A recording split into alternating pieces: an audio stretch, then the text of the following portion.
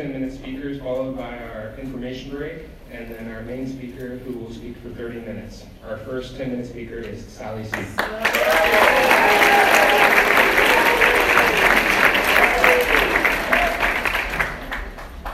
Hi, my name is Sally, and I'm an alcoholic. Hi, Sally. I got sober April 23rd, 2005. I have a home group. This is my home group, Atlantic Group, which I love. And I have a sponsor, March, and I sponsor women, and try to carry the message that was carried to me, the message of hope and strength and recovery. And I try to share that with alcoholics inside Alcoholics Anonymous as well as outside Alcoholics Anonymous. Deborah, thank you for asking me to speak. Can you hear me?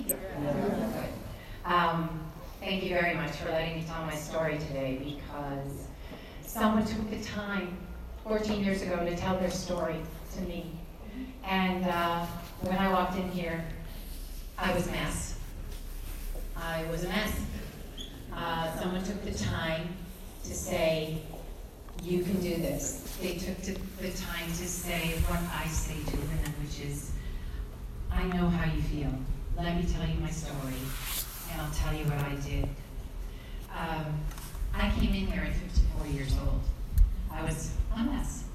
I was red-faced. I was struggling with benign tremors. I could not stop drinking. I was drinking around the clock 14 years ago. I had no life. It was this tiny. Between my bed and my bathroom is where I lived. It took me all day, and if I got out the door, well, I have recordings of what I called home, because I would get lost right across the street from my house. Even my dog, man's best friend, couldn't get near me. He was scared of me. That's what walked into the rooms of Alcoholics Anonymous, and I was a hopeless drunk. I can't tell you how many doctors in New York tried to help me, and my family loved and supported me. That couldn't fix me. I couldn't stop drinking, and that's not who's here today. That's not the woman that's telling you this story. Yeah.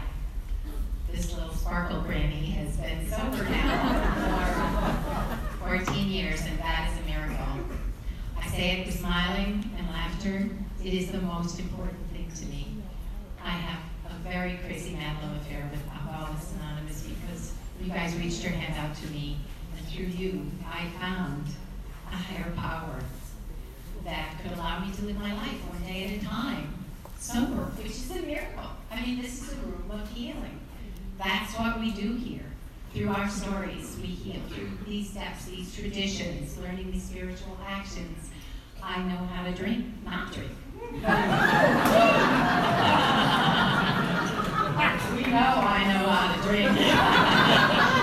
Now I know how to not drink one day at a time. And that is amazing. It is truly amazing. My first drink actually was given to me by my mom. Some of you have heard this before. It was comforting. It took the pain away from stomach cramps. I was around 12 or 13, and it was an elixir for me. It went down warm. It was given with love, and it comforted me. And I did not have to be the perfectionist little girl that I was. I did not have to not fit in. I fit in. It was warm. It was delicious. It was wonderful. And I didn't start drinking crazy till college. In my 20s, I had a job. I was functioning, but in college I found that I could drink everyone under the table. And I did not know I was searching for a solution. I did not know that. But I really got professional at drinking people under the table. And I loved it. As we all did, there were some good times. I was functioning. I was walking around drinking. I was conveniently ignoring the consequences of bruises, of not knowing where I was going to wake up, of blackouts, of things that I did not know were alcoholism. I did not know this incredible hole inside me that needed to be filled with comfort, with love, with excuses, so I didn't have to be responsible. It was quite a journey, and in my 30s I got married. I had 2 children. I loved my husband very much. I still love him, 42 years in. I love him very much. I love my children very much, but I could not stop drinking for them. I could not stop drinking when a child would look up in my eyes and go, please, Mommy, don't drink. It's my birthday. Please don't drink. I have a child who said to me, and I've shared this before, I locked myself in my room and pretended I didn't have a mother. Along the way, by the time I was in my 30s, I was already, the brain was saying, that drink will make you feel better. Maybe it'll be different this time. Maybe it'll be different this time. It's the mantra, right? For all of us. I just did not see what was happening to myself. I was like I had an octopus inside me that was taking over everything about me that was good or trying to love. I had this incredible ability to forget. And I would wake up one more time and no one would speak to me. I know some of you guys relate to this. I'd wake up in my own home and it was cold and it was dark and no one would speak to me. No one would tell me. I could not remember what we had done. I have a mind that says, you need this. My body says more, and my soul will want to be filled by that feeling over and over again. It is astounding to me. The incomprehensible demoralization that the big book talks about, we've all got our stories with that. And I have mine, and some of them I can share here. If you want to hear more and you're young and you think, oh boy, she got to drink till 54, I can fill you in on some pretty gory details. It's not a pretty story. And it's a lonely road. The world of an alcoholic is very, very dark. And the privilege of carrying some light in my life, the purpose that I have now, is incredible. I mean, I was the girl in my 40s that would go to parties and still walk in looking pretty done. Pretty done. I looked okay. And I would walk out, dead on my feet. Dead on my feet. I was dying of alcoholism. And now I see those women. And now they're attracted to a light that I can carry into their life. It's the most phenomenal thing. It is truly a role that I am grateful for. I never take it for granted. When I'm not amazed at my recovery and I come in here kind of grumpy, I'm amazed at your recovery. And that's what keeps me coming. I've learned to listen here. I've really learned to listen. By the time I was in my 50s, I was thrown into rehab. My husband caught me drinking a bottle like this. One more time, I was slugging down a bottle with all tiny children around me. And no regard for anyone. But I needed that liquor. I needed 4 drinks to get out the door to anything. Alcohol had just taken over my life. And it is astounding to me. I'm not proud of that. I'm not proud that I was an alcoholic mom. Did you give me 5 already? I'm sorry, I wasn't. So, yeah, I got thrown into rehab, and that's where AA found me. You guys found me. I don't know if I would have heard the message any other way but through you all, because I actually heard my story. Now, you won't always, if you're new, hear the facts of your story, but you'll hear the feelings. You'll hear the desperation. You'll hear the bewilderment. Oh my God, how can I do this to my life one more time? And I heard that, and I listened, and they said, go home to New York after 33 days, drop your suitcase, say hi to your family, and go to a meeting. And oh my goodness, I am so grateful, forever grateful that there were women there who held out their hand to me. People come up to me to this day and go, you're afraid to talk to you. You look like you were in shock. And I said, I was in shock. I was in shock. And I think that what has happened in my life is something that is a mystery to me still. The spiritual actions, this is a spiritual program, guys. It is a spiritual program. What happens now between the impulse that I might have and the action is a spiritual something. When I came in here, for me, God was a group of drunks. And in rehab, I have this little card I always talk about, which said fear is courage that has said its prayers. And I thought, well, I'm not only fearful, I'm drunk and terrified. I can't live with alcohol, and I don't know how I'm going to have a life without it. I've been drinking for over 35 years. And lo and behold, there was a life there. You know, there was a life there. And today I can say that, you know, my marriage I work on all the time. We're still together.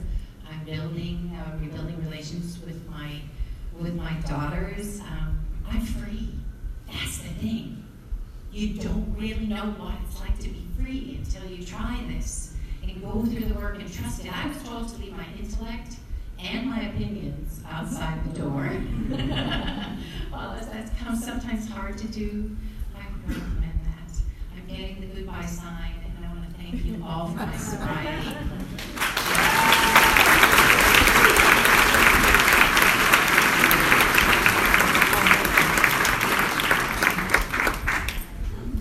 Our second 2-minute speaker is Max S.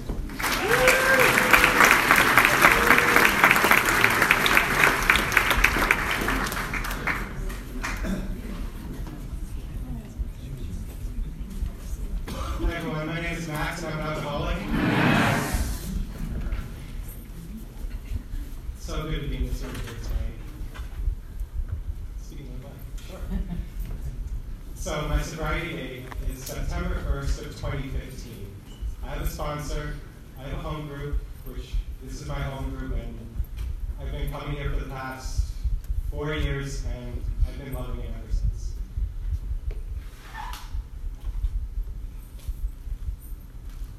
You know, first I'd like to thank the home group for my sobriety. I couldn't have done it without all of you. I really couldn't have. I needed this home group.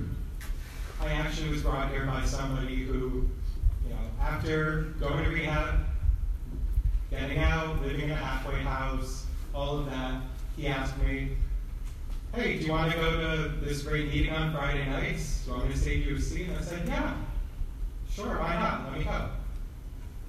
So I went, and there was just an energy in the room, and I just absolutely loved it. I even remember Bob was speaking.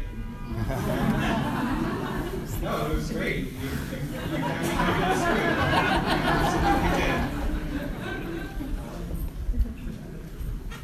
So I guess I need to start with what was it like? Or not what was it like? What was I like? I was a mess. Just crippled in every area of my life by 1,000 forms of fear. And that's really where alcohol came in for me. It took away the sting. Just that constant anxiety, that constant fear. What did you think about me? What was I doing wrong? Just all of it. For every 10 things I did right, there was, you know, in my mind, about 1,000 more things I was doing wrong. And just as soon as I started drinking, it took it. I don't know what it was, but it just took it.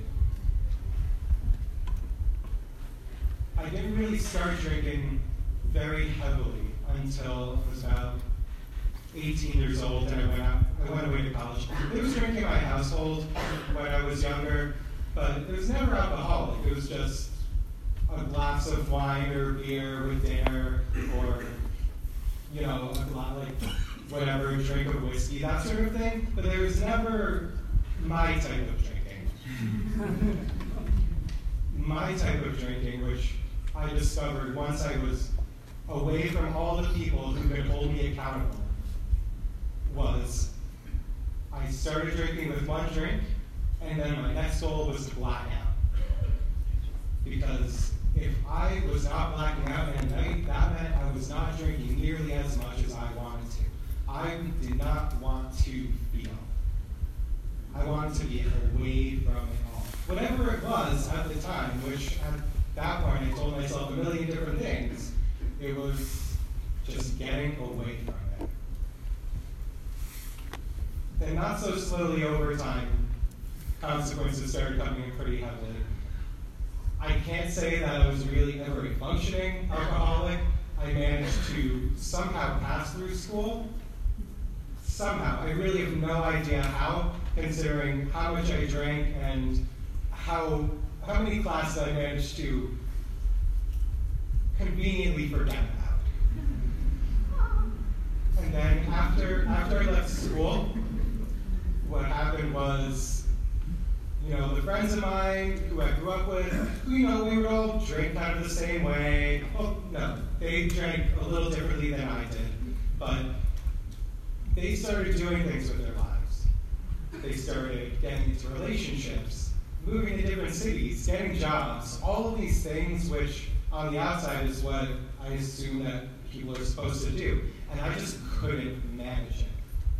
So all of a sudden, the veil that I had of being able to drink and saying, oh, well, I'm in school, I can drink, sure, this is what people do. All of a sudden, it wasn't what people were doing anymore.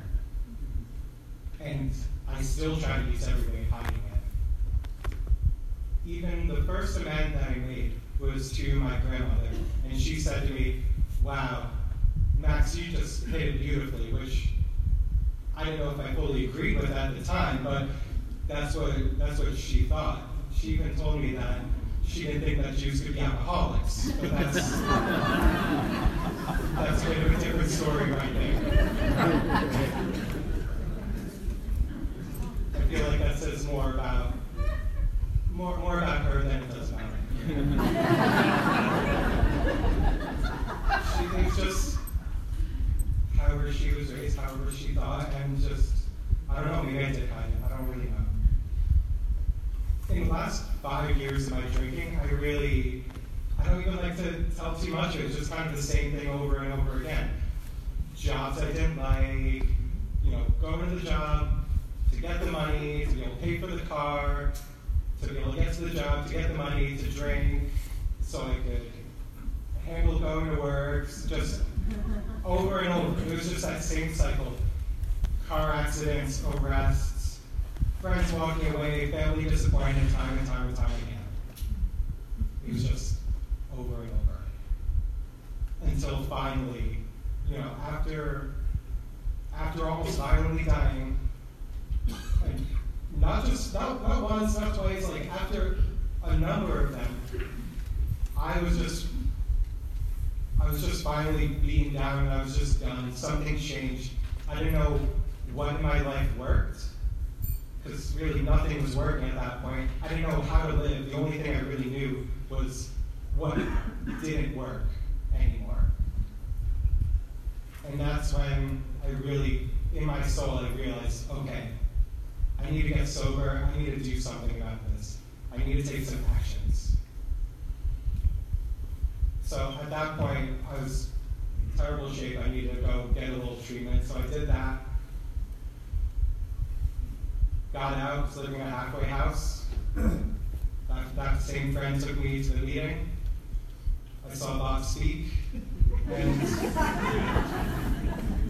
we laughed, but he really got me to keep coming back to the group. Really did. Just showing me that there was levity and life in this. And that just because I stopped drinking didn't mean that, my life was over. It was the beginning. That same night, my first sponsor came up to me and said, I'd be willing to, go through the book with you if you'd like. And my first response was, whoa. What does this guy want from me? Only to find out after speaking with a couple of people, he wanted nothing from me except to be helpful and just to pass on to me what was so freely given to him. And as soon as I learned that, it was a game changer. So I went through the steps. I'm a little over 4 years sober now. Yeah, of course there have been plenty of ups, plenty of downs. But I was talking with my dad on the phone the other day about some things I was going through. And first of all, I was talking with him on the phone about things, which was like, God, we never, ever got along about anything until I got sober.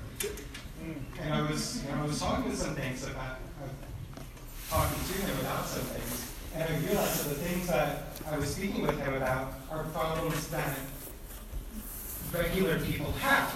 Like things about my problems weren't, oh my God, I'm in trouble with the law again, my life's over. I woke up somewhere, I don't even know where it was. I have no money left because I've just blown it all away. I can't speak for anybody else, but for me, that's a miracle. So, yeah, I'd like to thank everybody here again. I'd like to thank my amazing girlfriend who came out tonight and,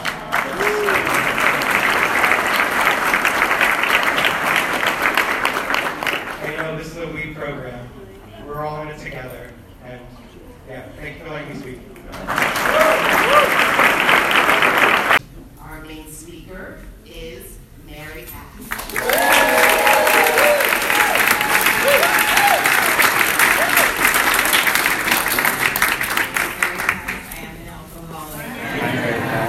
Very, very honored to be speaking. I never in a million years thought I would ever speak at the Atlantic Group. Thank you, Rich, for asking me.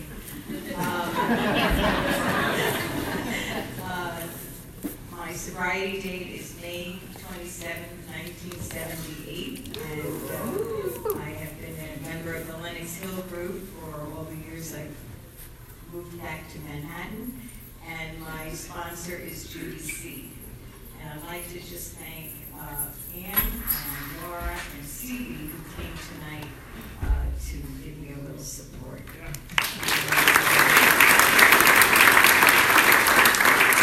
I feel that although I'm not a member of the Atlantic Group, I sort of feel like I'm second fiddle or something. Because not only did my son very happily join the Atlantic Group, and my husband did join the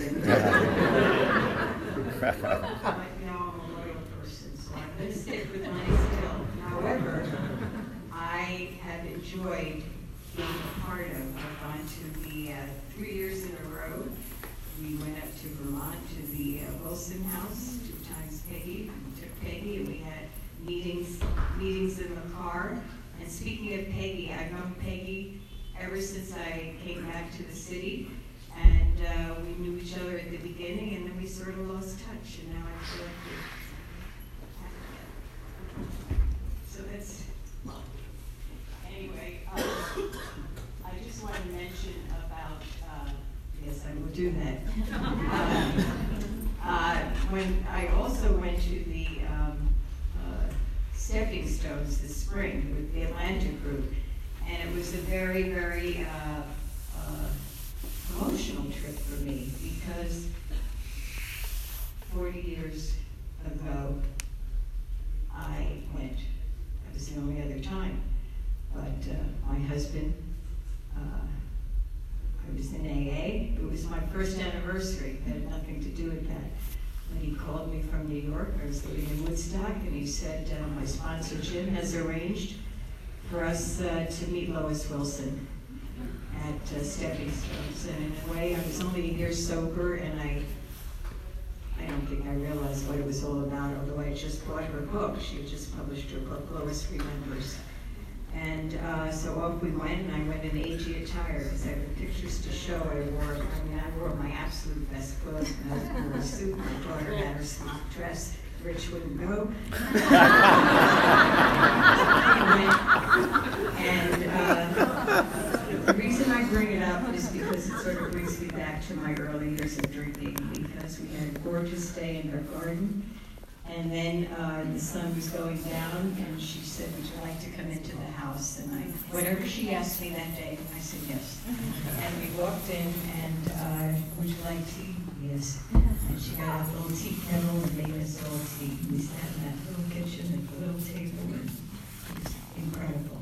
But the most incredible thing was that she said, would you like to come into the living room, or whatever it would be, the library, I don't know. Would you like to see Bill's Bible? And we said yes. And Jim, he was the tallest, I think, of the group, he went up and picked up the book, and I don't know how big it was in reality, but to my eyes it was enormous.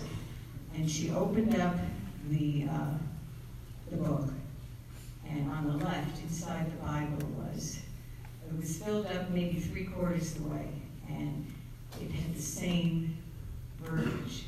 To my darling Lois, once again I have failed you. On this word of God, I promise that this is the year I will never drink again. And then it went on, and I guess it was 1934 would have been the last year. And not only was that beyond moving, but it was the words of my father, who would say to my mother constantly, not on the Bible, but just on the Word of God, I will never, ever drink again. More binge, you'd always drink, he'd say, but not binge. And when I would hear him say that, it would break my heart, because I knew down deep he meant it, and I knew down deep he would never be able to do it. I knew nothing about alcoholism. And so I grew up in an alcoholic home, Irish Catholic, very warm, loving people, values up the wazoo. And for that I'm grateful, because I lost them all at the end of my drinking. To hang on to that I was brought up with. And I was loved beyond love, almost smothered with love. And because I think it was to just make up for this underlying sadness that was alcoholism in the home. And so I vowed as a young person, I don't know how young, that I would never, ever, ever become an alcoholic. It never entered my mind not to drink. And my father used to say, never trust a person that doesn't drink. And my mother would say, you're right, but only one. And so she always looked at me, only one, and drink like a lady. That made sense to me, and that's what I was going to do. And that's what my whole life of drinking was to be a very lovely drinker. I would say conscientious drinker. That's what I could always say. I'm such a conscientious drinker. And every decision that I made was around alcohol, be it where I went, who I dated, everything. Because down deep, there was an insecurity or a soul sickness. I didn't know then it was alcoholism, but it permeated my psyche, but on the outside you would never know it. I was a very cheerful person and had a nice personality and got along with people and was popular and had lots of dates, but down deep it was that sadness. And so I drank beer as a teenager. I used to go to the church all the time and get my baptismal certificates, because I would have to be of age wherever I would go drinking.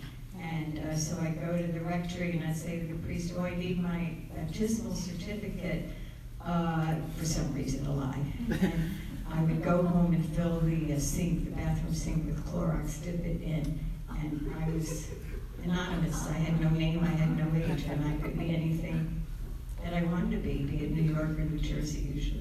And so I finally, after I don't know how many trips, the priest said, I've noticed on the ledger here, you've gotten an awful lot of certificates. What's this about? So I never went back again. I became of age. And I got married, met this incredible person, still is, even better than ever. Thanks to Alcoholics Anonymous, because he sure wasn't those middle years. I married him because, well, I loved him, I did. But he was a conscientious and soul drinker, just like I was. He never slurred, he never staggered like my father, and he was fun-loving like I was, and we set out on this beautiful journey. And it was just beautiful at the beginning. I was 22, he was 23, and from the day I married, I became a daily drinker, because this was what life was all about. I just was so blessed. And I decided I would only drink wines, because my father drank whiskey and beer. And this would be, I also was very, very food conscious and diet conscious and health conscious. And so wine to me was a food substance that had grapes. Very healthy while I was drinking. And I remember we lived in Brooklyn Heights at the time, and I used to look out the window. It was the jogging craze in the 70s. And I would look out the window. We lived on the second floor, and these poor schleppers would be in their jogging shorts, sweating on the way to the promenade. And I would say, this is really sad. They put so much energy into working up the sweat and feeling relaxed and the endorphins. And I'm going right into my kitchen now and pouring my chill white wine, sitting down and having a lovely conversation with my husband, and then a wonderful fight later on. And you know, this was living. And we had 2 beautiful children, and this wonderful marriage that started out so fabulous started eroding throughout the later years. We couldn't figure it out. He was such a nice person, and I was so conscientious. And the marriage was starting to fall apart, and we used to analyze. I was in constant analyzing. Okay, the fight started at 10. What do we do about that? Don't speak. So then every night I would speak after 10 p.m. Living in a home with 2 alcoholics is very difficult, not speaking. And I would let loose, or he would let loose. And I remember my son Rich used to come down a long hallway in his pajamas and said, "Mommy, Daddy, please stop fighting." And I would say in a very haughty way, "We are not fighting, we are having a discussion." And it got worse and worse. And the romance was gone, the marriage was going, and I couldn't figure it out. And we started going out for dinner constantly. We didn't even have them. I mean, the finances were falling apart. And we went to Gage and Chalmers. I just looked it up on the internet last night. It opened in the 1800s, it closed in 2004, and it's opening this month, January 2020. I'm going back. But anyway, we had this beautiful dinner, and these women walked in, and they had these massive hats on. They were probably ladies of the night. And my husband turned to me and said, "You know, you should start wearing those kind of hats." I looked at him and said, "If you think I'm going to be that kind of a woman," and I stormed out of the restaurant, and stumbling down Court Street or wherever, evening, dark, and he came running after me, not running, stumbling. And I turned around, he said, "Please come back." I turned around and I decked him right in the stomach. And he went to the ground. This is a true story. I'm half embarrassed to say it, but I want you to know that I am a true alcoholic. And I knocked him to the ground, and I truly thought I killed him. And because he wasn't moving. And the whole time he is down there, I have my entire outfit picked from the courthouse. Maybe you'll remember the white glasses with the circle pins and the little pin covering the glasses.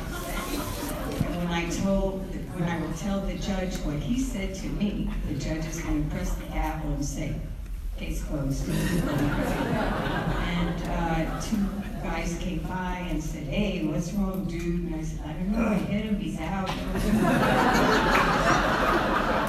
They lifted him up. And the pathetic part of the story is, as he got up, we started laughing. This was a joke now. And we stumbled and laughed all the way home to our apartment where our 2 little children were upstairs with the babysitter. That's what was happening. And it was getting worse and worse, and I made a decision. I was addicted to talk shows. I still am. But anyway, I saw a wonderful psychiatrist on Barbara Walters, and she was a lawyer, she was a therapist, and she was a specialist in depression. My husband was a lawyer, I was depressed. So I said, if I ever have a reason to call this doctor, which I couldn't figure out what to call her, I will call her. And 2 years later, some incidents happened in my life with my husband, and lo and behold, she's on the Stanley Siegel show. So I said, this woman is for me. I called her up, and it was the beginning, I think, of my recovery, because it was the first time ever I let the cat out of the bag, that I could tell another human being how horrible my life was becoming. And I told her all kinds of stories, and I said, I need to get a job because I need to leave this man. And she said, okay, we'll find a job for you. And I had this little black book with all activities and American Express chits and all kinds of things about my freaking husband. And she said, I have the job for you. You can be a personal investigator. I've never seen such records in my life. But anyway, the long and short of it is, she said, you're fine, you sound perfect, which I was, I thought. And we need to help this man. So have him come to me, and I'll deal with him.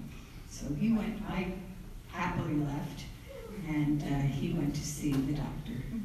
And I won't get into his story, but thank you, Dr. Thorne. She told him he was an alcoholic. In the meantime, I had moved away. I moved to Woodstock, and we had a home up there, and I couldn't take it anymore. I was in such a horrible state of mind, and I couldn't figure out what was happening. And that 2 days before Christmas, he called me in 1977, December 22nd, and said, I am going to Alcoholics Anonymous tomorrow. Now, you would think I would be so thrilled after this miserable life. And I said, now we're definitely through. Because the idea that I married an alcoholic was about the most shameful thing I could ever imagine. I was so upset. I was so not supportive. And I said, this is too drastic. I heard on a talk show, I had seen a rehab down in Tampa. I said, I'll fly with you. I'm a fruitful flyer. I'll fly with you to Tampa, but don't go to AA. And thank God, he didn't listen. And he went. And that was the beginning of my recovery, because AA came to my home and told me that I had to get rid of all the alcohol in my home. And I was really annoyed. But I was happy, it's okay, poor guy. That's what they tell him, I'll go along with it. And I'd just like to give you a vignette of what it was like in my state of mind at that point. He was taking a train up for Christmas. I allowed him to come to visit us and our 2 children. And I told Rich, my daughter was too small, she was 3, Rich was 10. I said, Daddy has just gone to a place where all they serve is coffee. And when he gets off the train in Rhinebeck, he's going to be shaking, he's going to be miserable, he's going to be angry, and he's going to be one mess. And I want you to be nice to him. And he got off the train, and this is the God honest truth, and you know why, because it was lifted for him. His eyes were shining. He had like the face, I kept saying, it's the face of God on him. He's a new man. He's so pleasant and lovely and happy. And I'm shaking and miserable. Everything I described of him, I'm like that. And that's how it went until I surrendered. I was going to Al-Anon, suggested by some ladies from New York that called me. I didn't even know these people. How dare they call me and say that I was sicker than my alcoholic? How dare they? But I thought, I'll be supportive. I went to Al-Anon. I complained all the time in Al-Anon that my life was very sad because my husband doesn't drink. Any fun anymore? And they would say, well, it's such fun in your life.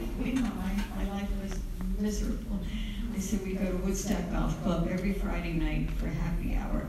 And then we go to Salvucci's to the piano bar till 2 a.m. And we have such a roaring evening. And now he's in AA and all he does is go to meetings. So they said, well, stick with us. We'll go to Howard Johnson's on Friday nights. I didn't think this was the life that I wanted. But I decided on May 27, 1977, that I would be a supportive wife.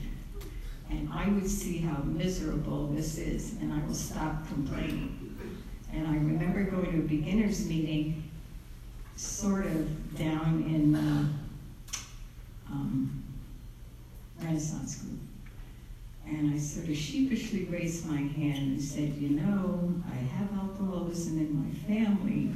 I'm reading the literature. They say there's a genetic component. The guy's listening. And perhaps I could have, and Lorna Kay used to say, just a dusting of the disease. I didn't use those words because I didn't know Lorna then. But he said, well, you know what, young lady? Try not drinking for 90 days. I thought he said, if you can do it, you're not an alcoholic. That's what I heard, but he didn't say that. So for 90 days, I stopped. I didn't pick up, but but from the 90th day onward to the day I surrendered emotionally was, I think, the worst time of my entire life. I went into a state of mind that was so horrendous that I was, it says in the big book, like jumping off place.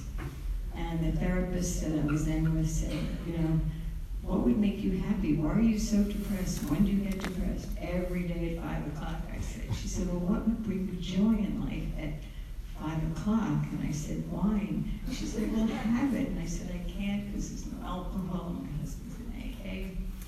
And she said, well, you know what? I think what you could do is maybe start walking every day at 5. Go out. And I'm in Woodstock. My husband's in New York.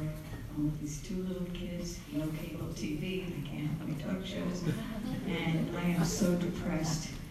And I took my One Day at a Time book, my Al-Anon book, and the house was very dark, because it was 5 o'clock, in the middle of winter, and I went out, and I looked up at the sky. I had a white light experience, I really did. And I prayed from a place of such desperation that whatever God thought I was, should be, where I should go, what I should do, whatever He wanted me to do, I will do it. I walked around, we lived on a huge circle. Back in the house was ablaze with golden light. And Rich probably turned the lights on. It was all yellow and bright. And I just read a book, Mara Lindbergh's book, Hours of Gold, Hours of Lead, when her baby was kidnapped and killed. So she had a golden life and then she had a powerful life. And all I kept thinking was, my life was lead and now it's gold. It was astounding. And I sat down and I got a huge legal pad and I wrote out 12 pages of qualification. It had very little to do with my husband, his drinking, and all about me, my teenage drinking. And everything was lifted. I knew where to go because I'd been skirting around beginners meetings. I knew what to do. And from that day forward, I was reading the big book today, and Bill talks about a displaced personality, or I was a new person. I was reborn. And I started going to meetings. I became active in my group, the Tribridge group in Kingston. I did tons of service. I was the secretary. I bought excellent cakes. You know, get into group heaven too. It didn't exist then, but we had excellent cakes up in Kingston, New York. And I would go to the bakery every month and order it, and the post office, and I just did service. I got a sponsor. It was not easy because I was alone and I had these 2 children. And I had to go out every night because I was told that's what I had to do to stay sober. And one night, my sponsor picked me up and I was going out the door to a meeting. It was dark, kind of depressing, midwinter. And I turned around and my Rich and my daughter, and Rich was probably happy I was leaving. But she was hysterically sobbing. She was uncontrollable. Don't leave me, Mommy. Please don't leave me. How can you leave? You know, she could hardly speak. And I got in the car and I said to my sponsor, Kay, there's something wrong with this picture. I'm going to all these meetings, and yet I'm leaving these 2 children, and I don't know if I can continue with this way of life. And she looked at me with such strength and said, yes, you can. And someday, those children will reap all the benefits of what you're doing tonight. And for some reason, I actually believed her. And she was 100% right. And I continued on the road. And then 3 years later, I moved back to, well, not back to New York. We never lived in Manhattan. I didn't know one person. Not one person except my husband's business colleagues. And I thought, how can I ever move back to New York? I don't know one person in Manhattan. But you know, AA is just the most miraculous social network. Within a week I had joined the Lenox Hill group, I got another sponsor, my wonderful Muriel, who's passed away. And I got involved in Lenox Hill. I did tons of service in Lenox Hill. Took every job except,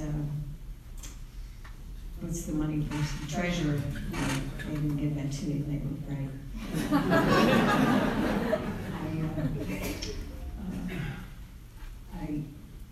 It has been such an extraordinary journey for me.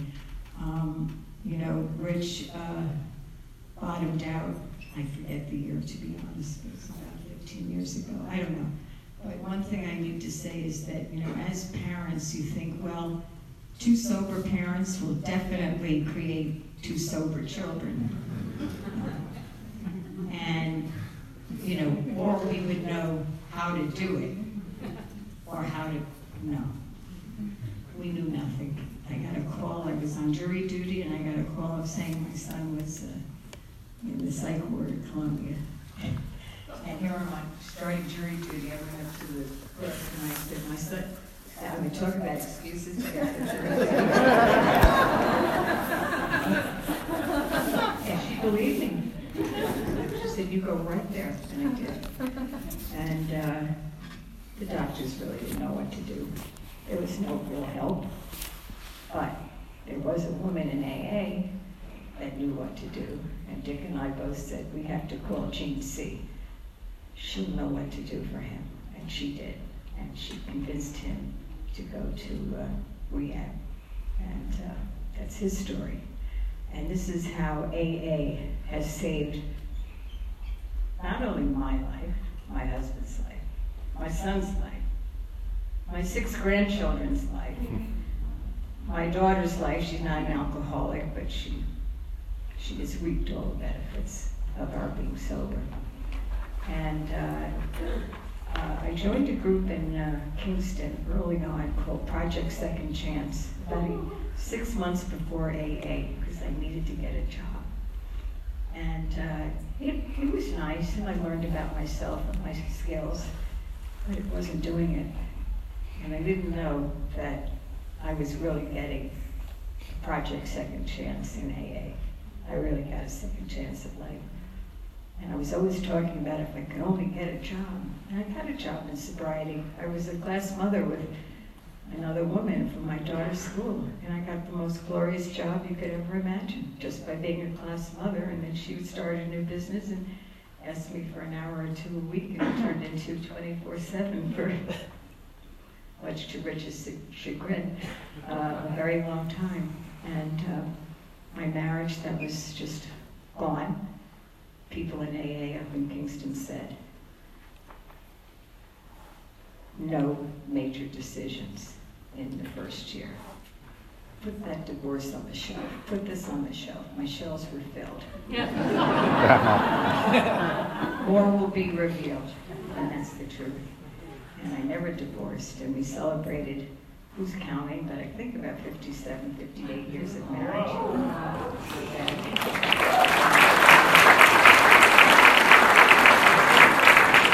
It's been a glorious life. It doesn't say that we're immune as alcoholics, that things don't happen, sadness, death, illness.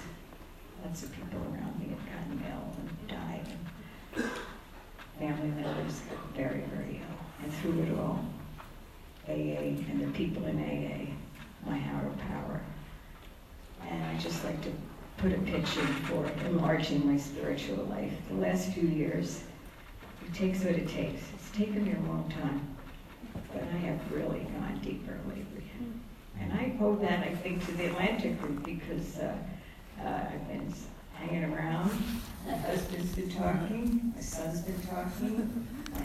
I have a new level, I think, of sobriety that I never had before. So, I am beyond grateful to be sober.